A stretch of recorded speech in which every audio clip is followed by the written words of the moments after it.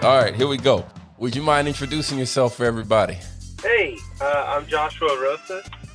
I'm a farmer here in the Houston area, farm a little bit west of Katy in Brookshire, in a amenity farm, kind of like an agri-hood. Yeah.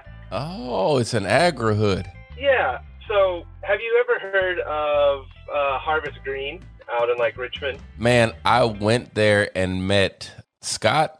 Yeah. Yeah, I went and met Scott Snodgrass. Did I say it right? Yeah, that's it. I went and met him out there one time. Yeah, he's my boss. Oh, is he? Yeah. Okay. That's cool. So I manage another farm. We're within the same company, but we're out in the, like I said, like Brookshire area in a subdivision called Jordan Ranch. Jordan Ranch. Okay. I didn't know that's where it was. That's dope. How long have you been doing that? So the farm is going on its second year now.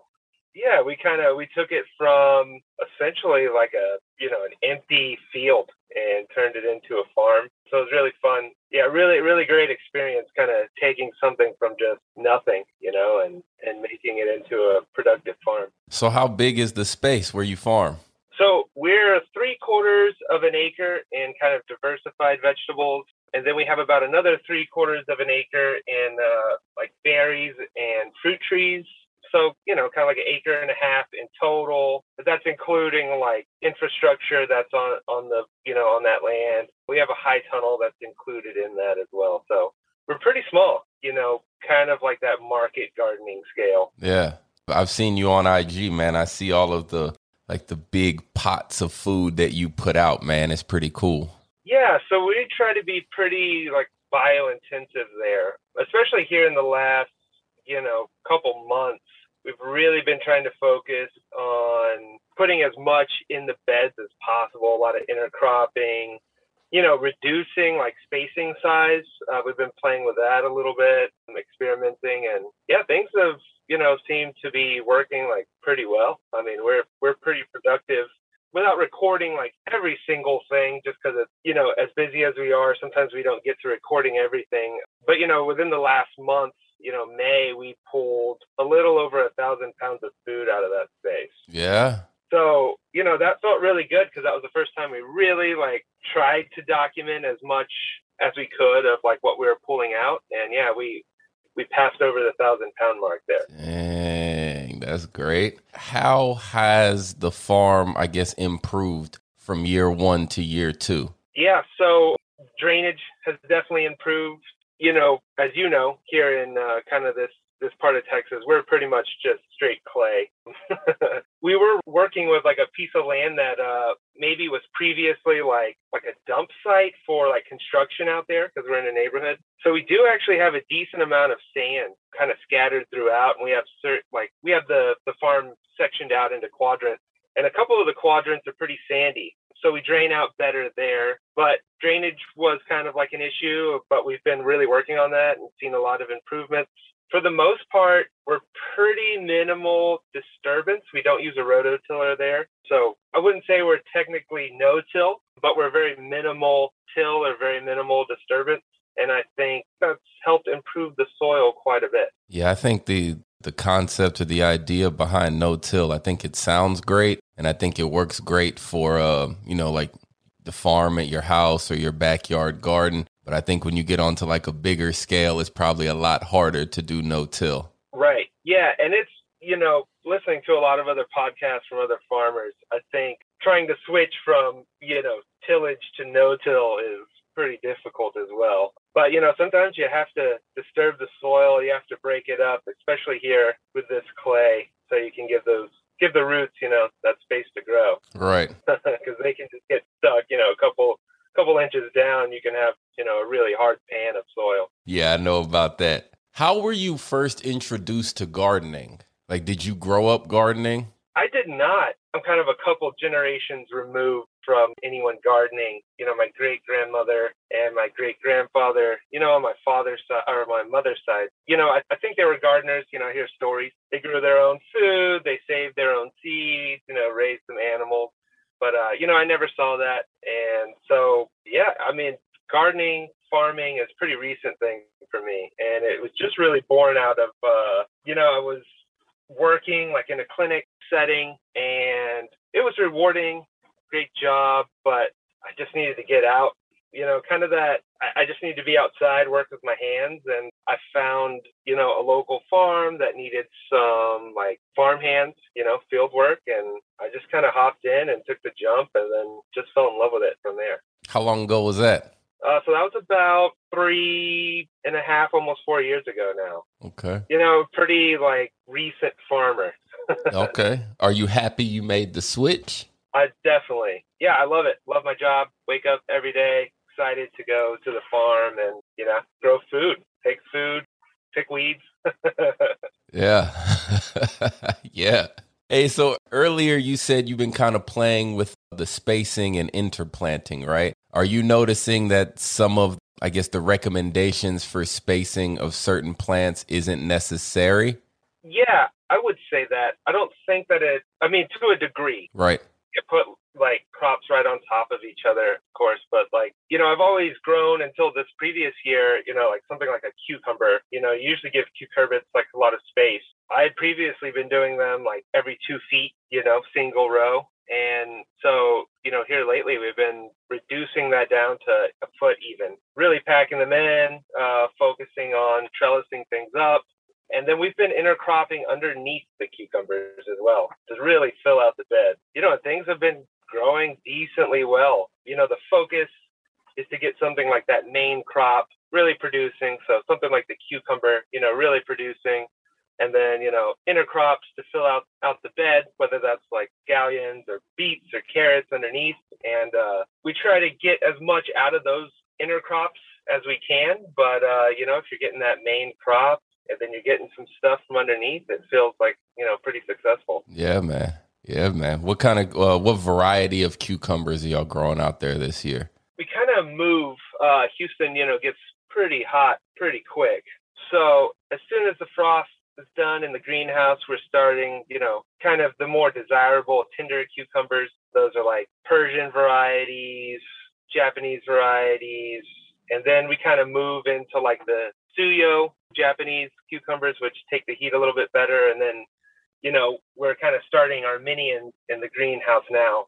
So, which are technically like a melon, but they handle the heat great. It tastes like a cucumber.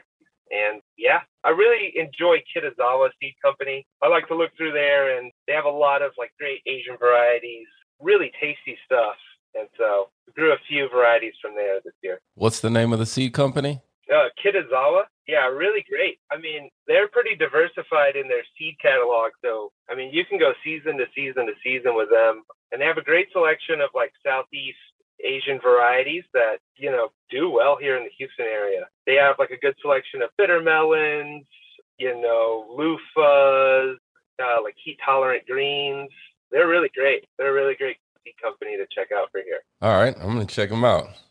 How many people work on the farm with you? So currently it's me and another farm manager. So just us two kind of managing that. We do not your typical 9 to 5, but we don't stray from that too much.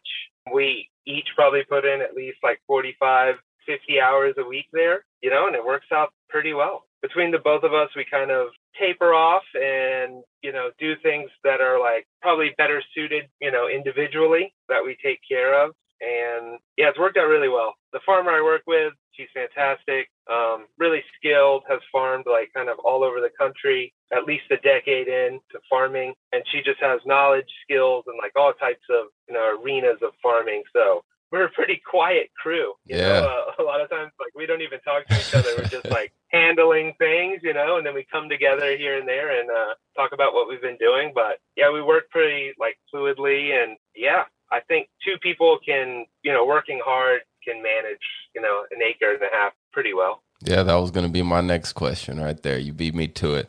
So yeah, you think two people, they can handle an acre, acre and a half, no problems? I think maybe I wouldn't say no problem. Yeah.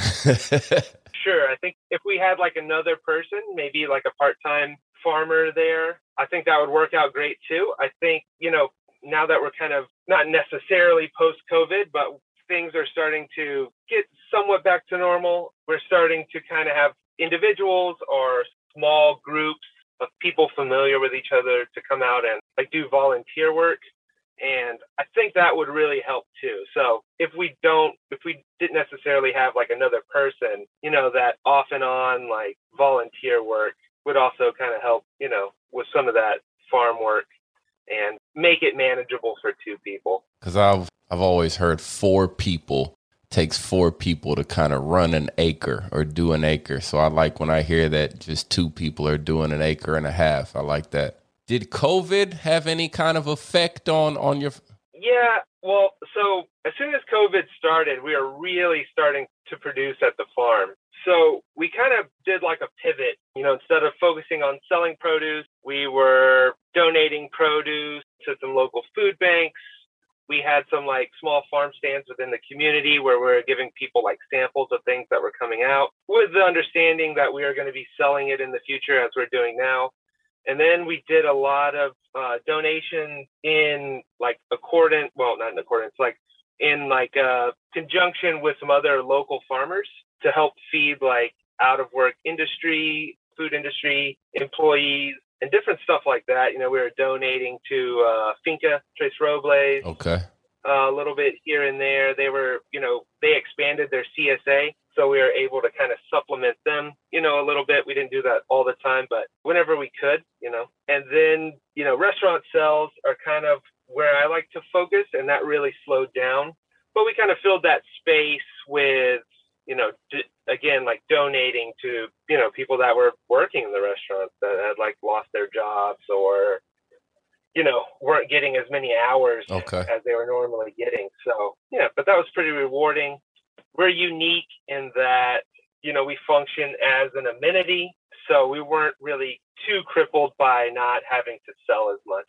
Okay. So where does the produce normally go? Or what is the plan for the produce that's produced on the farm? Priority for the residents within the community. So we host a couple farm stands a week. Residents can kind of come by within those hours, buy whatever they want. All the produce is available there. And then beyond that, we sell to restaurants. Yeah. And then, all that money comes back to the community, which is really nice. And so, over the years, we've kind of developed some good relationships with restaurants and chefs. And we move a lot of produce that way. In the future, we have plans of kind of like having a self-service stand there at the farm. Okay. And that's kind of in the works. So I wouldn't like say I could give you all the details there. We're going to have to like figure that out. But we think that's a really great idea to like, whether we're there or not, have, a system where, residents can come by and purchase food and take it home. If you're making dinner at night and, you need some chives, you need some scallions, you want to add a tomato, if it's in season to a dish, you can walk down to your, farm in your neighborhood and open up the cooler door and grab something, pay for it, and walk back home. Yeah, that's pretty cool. How many days a week do you do the farm stand?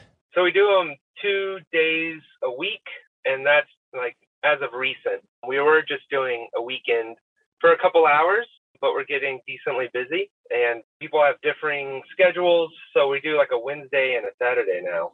Yeah, Wednesday kind of later evening, Saturday in the morning to early afternoon, and that seems to be working out pretty well. And you said the rest of the produce, you try to get it, like the plan was to sell it to the chefs. How do you get in contact with the chefs?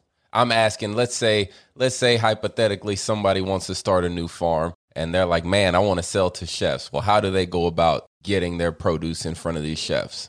So I think it's just kind of taking that confidence to pack up your produce and go to the back door of a restaurant.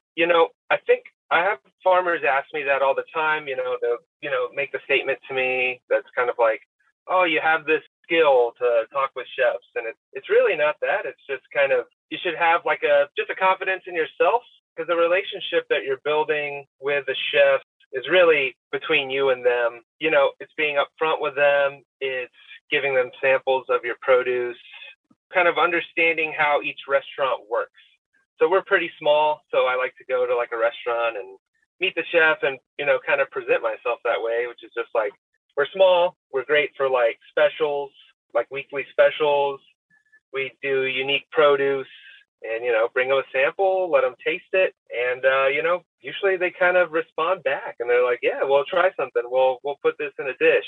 But I think chefs are craving that. They're craving the relationship to the farmer and, the local produce in general. I think they like farmers coming to the back doors with boxes of fresh stuff. Yeah, man. And I think it's as easy as that. It's as easy as just kind of going and, meeting the cooks and talking with them and letting them taste things, letting them see what you grow. Yeah. Yeah. Okay. Do any of the chefs come out to the farm, or do they give you special requests like, hey, man, I was out in, I don't know, you talked about Southeast Asia. I was out in Asia and I ate this bitter melon. Can you grow this for me? Yeah. So, chefs come out every once in a while. I think, like farmers, they're busy, So Yeah. when they can break away, they try to. But yeah, I wouldn't say often, but every once in a while I get a request to grow something like unique, different.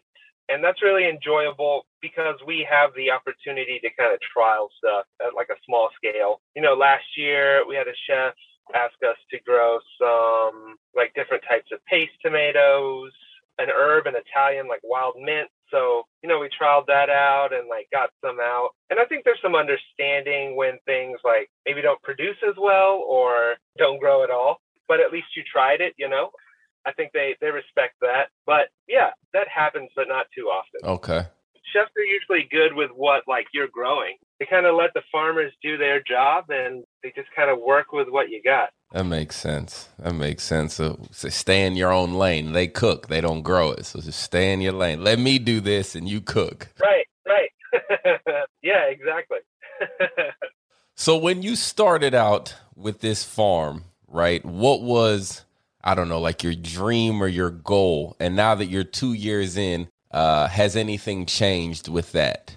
Yeah, I didn't, when I first started, I was just kind of trying to absorb everything. I think eventually my goal is to, have maybe my own piece of land, growing my own food, running my own like small farm. I really like the small farm scale, the kind of market garden scale. But from starting to even till now, I'm still just trying to like absorb everything and just build my knowledge on like how to do things. I feel like I'm still learning, a whole lot. A great example, one of the best things I've learned 2021, working with this new farmer, sweet potato slips always seem to get to us in rough shape from like seed companies. Right. And they always seem to get here a little bit late. So we kind of just took some sweet potatoes, some organic sweet potatoes, threw them in the ground, started our own slips.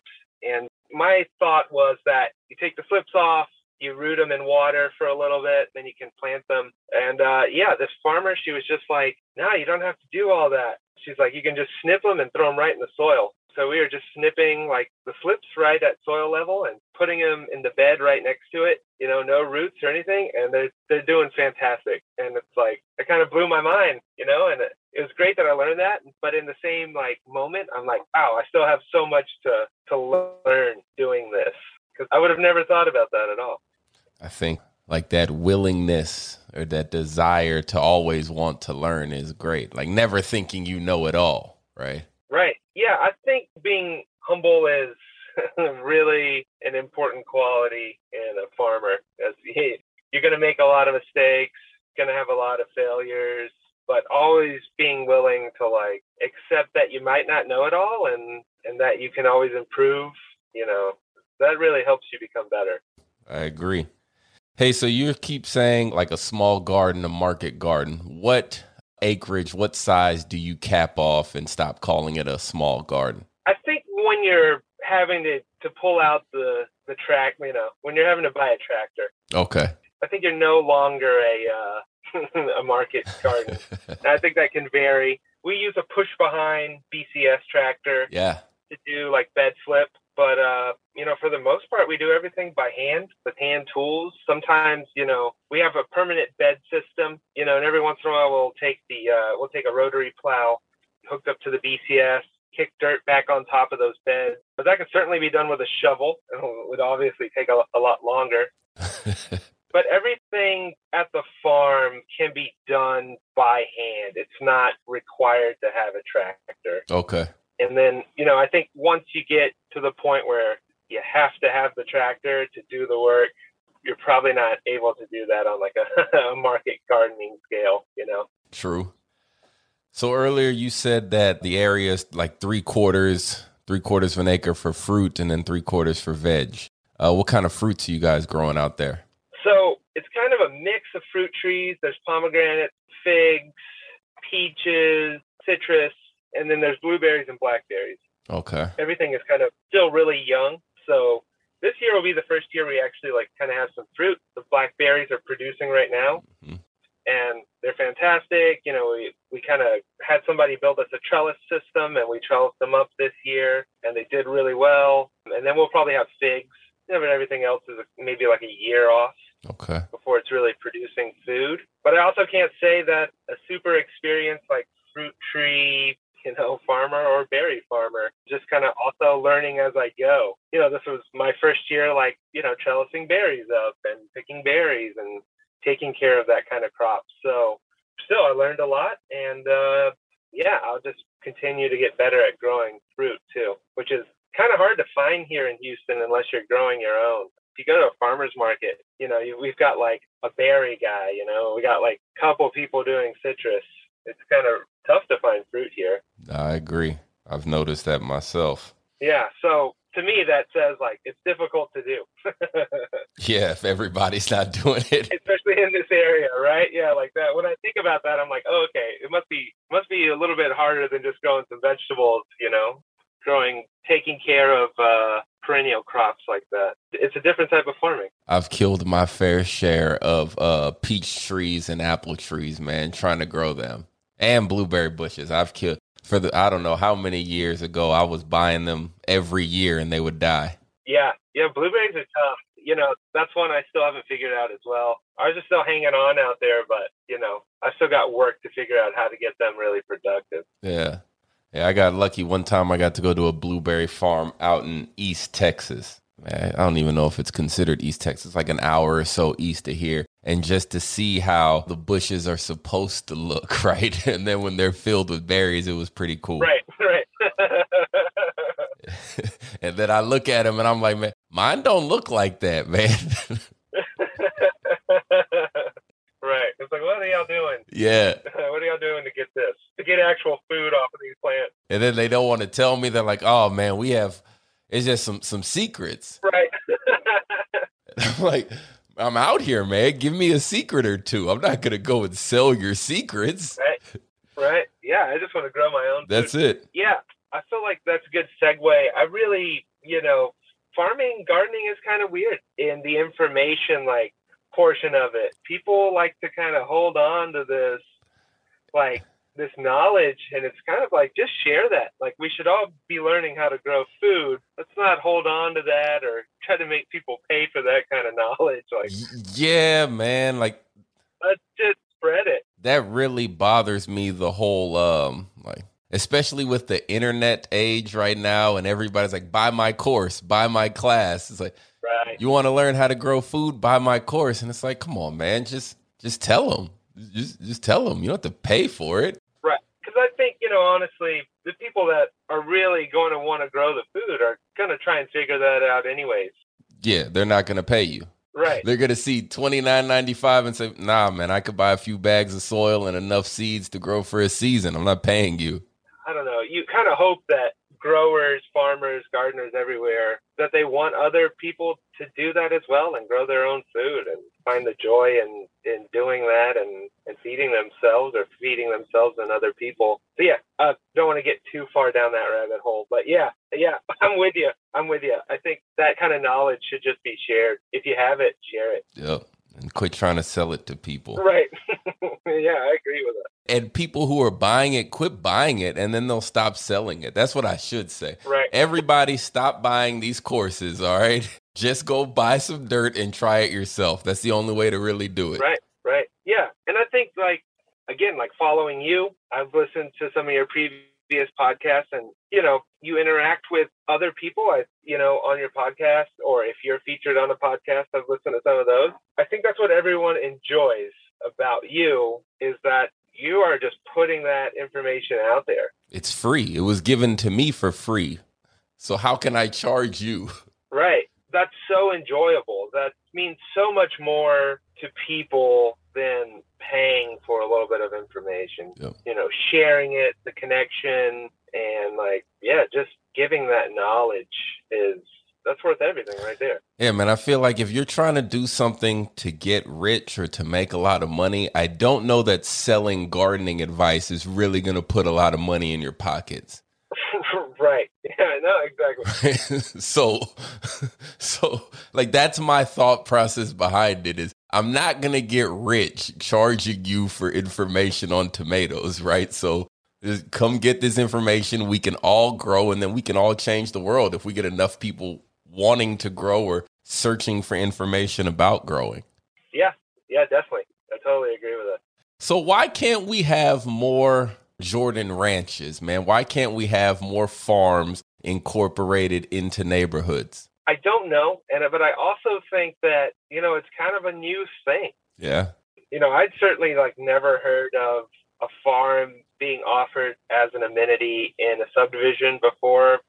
I started working with this company, and I don't know, even nationwide, that this is happening, often happening on a large scale, or even happening in a lot of states. Right. So, yeah, I think it's new. I think it'll take a little while to grasp for people to really want, but hopefully it does. This is something that people want and appreciate. And I see people every day at the farm, and they're super happy it's there. I mean, it's enjoyable not to just look at, but talk to people that are growing food that you're eating, and just getting kind of again, an education just through the farm being there.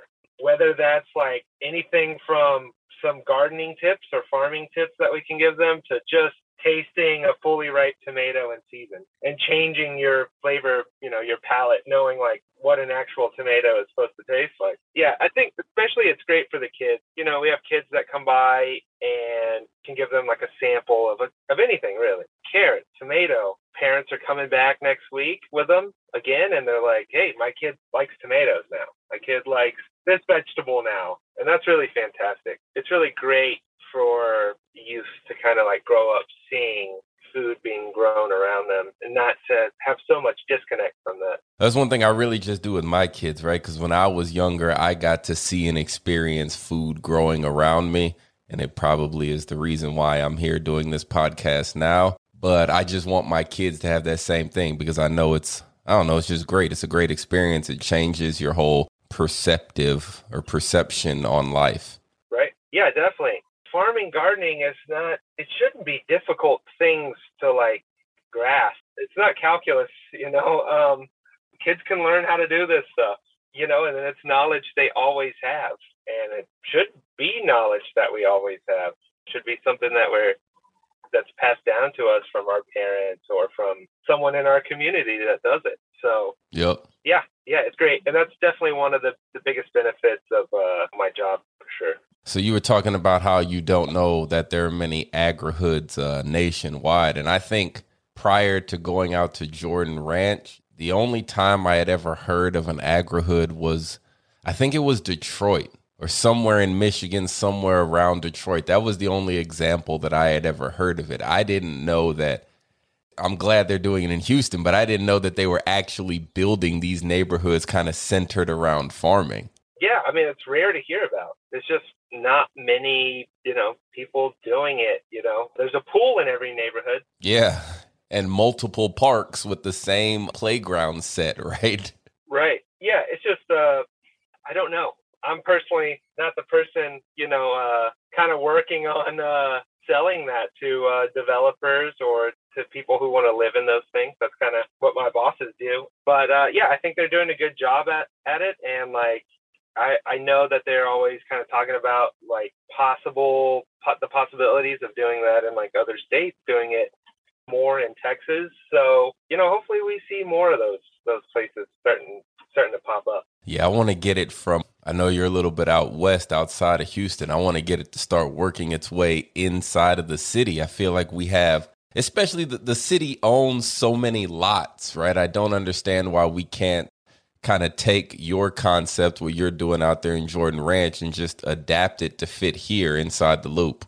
Right. Yeah. I mean, I don't know personally what all they're working on, but, Finca, I think here is like trying to lead that charge of like more urban like farming. And, I think Tommy there is fantastic, to kind of lead that. But yeah, outside of just like community garden space, Yes. there's really not much, and there's very few of those even. Yes. So, but yeah, I mean, that would be great. It would be great if there was, I don't know what it takes exactly to get, a big enough group within a community to decide to want to have that available, for their area. Yeah. I don't know either, but whatever it takes. But I think it's worth it. Yeah. Whatever it takes, I need to figure it out. I think it's worth every penny to do it. I got to figure it out, man, because, I just feel like there's certain neighborhoods where being able to walk out and see a cool farm or to see multiple lots within a neighborhood could kind of change your perception on life. Yeah, definitely. I think so. I think having that space available to you has so many positive benefits. If you could spend your time at the farm learning something, volunteering, interacting with the farmers, I think that's just like so beneficial, compared to something else that you could be doing that's maybe not as positive for you. Yeah. I mean, because it teaches you lifelong skills, and that's something that you always have. And I think everyone's craving that. I think everyone's craving to learn something that they'll always have and that will benefit them. And growing food is certainly one of those things. You can do it forever and you can do it anywhere. Right. All right. So now that you've been in here, been doing this about 2 years, what do you wish you knew going into this that you know now? I knew really like nothing going into this. Okay. So, almost everything, but just I think the sheer amount of work, I think, is the obvious answer to this question. It just takes so much. It's so much to farm. It's constantly moving back and forth, picking things up, weeding, having like a running list moving in your head at all times. It really just, you're encapsulated when you're farming. But it takes a little bit of time and trial and error to get to that, to understand that that's what you need to farm. So yeah, I think if I maybe had like a heads up where it's like, okay, you're going to need to know how to do all these things and then, adjust depending on all the, weather or, what have you, day to day to day. Just kind of be expecting to have to switch it up every day. I think that would have been good information to know. Because, sometimes I have a plan and I go to work and I want to achieve something and I get there and, conditions aren't right to do that. And so you just have to change. You have to be like, well, I have to wait for conditions to be right to do that task. So I'm going to have to move on to something else. There's always work to be done on the farm. You have to let things go and move on to something else and then come back to it when it's right. Okay. Yeah. All right. So I see, I know that your IG name, your Instagram name is Farm and Forage. So do you spend a lot of time foraging? And if you do, what are you able to find here in Houston? So since farming, I've been doing less foraging, just because farming is, Okay. Farming takes up a lot of time. But previous to that, it was a really big hobby of mine, still is, when I can get out. I went yesterday. Really, it kind of started, I was working in a restaurant, washing dishes. And, it was like kind of also doing some cooking. And, the chef there had been using or had used previously wild mushrooms and like other wild foods. And he just kind of like proposed the like opportunity to the whole like back of house staff. He was like, hey, if anybody wants to like learn how to forage stuff, I'll buy it from you. And so I was like, okay, well, that's, extra cash in my pocket. So, I put a little money up front and bought some field guides and, taught myself. And it ended up becoming like a fun hobby for me and, my now wife. And we would just go out and look for stuff and learn about the trees and bring our books with us and like try to find stuff. Mostly we know wild mushrooms, like edible mushrooms, culinary purposes. But along the way, we've learned, some edible like flowers and plants and berries and greens. And, there's edible alliums out there. So it's fun. It's a really fun hobby, but it's also free food and it's really delicious food. There's all kinds of stuff to find. We're pretty diverse here in Houston as far as like the amount of wild food we have available to us. Sometimes we're not always like super abundant due to like either too much rain or no rain. We have some drastic, like we can be underwater or we can not have water for like a month, no rain for like a month. So that kind of, determines like what you can find, especially as far as mushrooms go. But when the conditions are right, there's a lot of stuff that's available. And it really only takes purchasing like a field guide and going out there and teaching yourself how to do it. Okay. I got a buddy, he lives in, I want to say Idaho, but it might not be Idaho. And he's big on foraging, man. I never actually went out with him, but I just remember we had another mutual friend who used to live in California, and we would go and we would all meet up there. And I remember him just walking off into the woods with big, let's call them paper bags. And he would come back and the bag would be halfway full, like a grocery store bag. And he would come back with a bag full of mushrooms. And he was like, no, you can eat these. And I remember being like, man, I don't know about those mushrooms. You can't just go pick wild mushrooms, man. You're going to kill us all. He was like, no, this is what I do, man. I host classes. People come to Idaho and I take them out foraging. So I just love the idea of foraging. I never got into it, but want to. Yeah, no, I think it really goes along with gardening, with being around food. Once you learn what's edible and what's not, it's pretty distinctive. And, it's no different. It's going out there and like picking something that you can eat. You might have to wash a little more dirt off of it. You may have to like clean it up a little bit more because you weren't kind of procuring the area that it's growing in, but it's food nonetheless, and it's really tasty stuff. I mean, some of the mushrooms that you can find out in, growing wild, far superior in flavor to like anything you can get at the grocery store, which is essentially all the same mushroom, just different sizes. Yeah. And so, yeah, it's fun. I think it's worth the time to teach yourself, and it's kind of addictive. You go out there and you just keep like looking for it. You keep hunting and trying to fill up your bag or your basket, and it feels like you're finding treasure. It's really fun. It's a really fun hobby.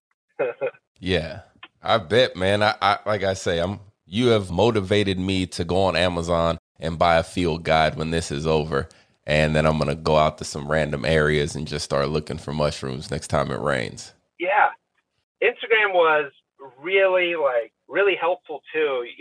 If you just put in like hashtag foraging or forager or mushrooms, you find these people who are extremely skilled at finding the mushrooms in their area. And most of them are so willing to like share this knowledge with you. And it's just kind of like, find your local field guide on mushrooms or plants or wildflowers or berries, and take it out walking with you and look through stuff and, figure out what trees are growing and figure out what plants are growing. And you learn so much just by observing. And then, right. You're out walking and you're just constantly kind of looking, it just, you switch into this different mindset where you're like looking for stuff on the ground to eat, it's just kind of strange, but it becomes fun and it makes you feel knowledgeable and more connected as well. I got a couple more questions for you, man. I know you're an actual farmer, so I can't take up too much more of your time. Tips or advice for anybody looking to start a farm or get into farming? Yeah, I think the biggest tip is, decide if it's a right fit for you. I have seen people kind of like come and go where they think it's like a passion and it's a little more intensive than you think. Make sure you like being like dirty, you like getting bit by bugs all day, you really like to sweat. Yeah. Move stuff.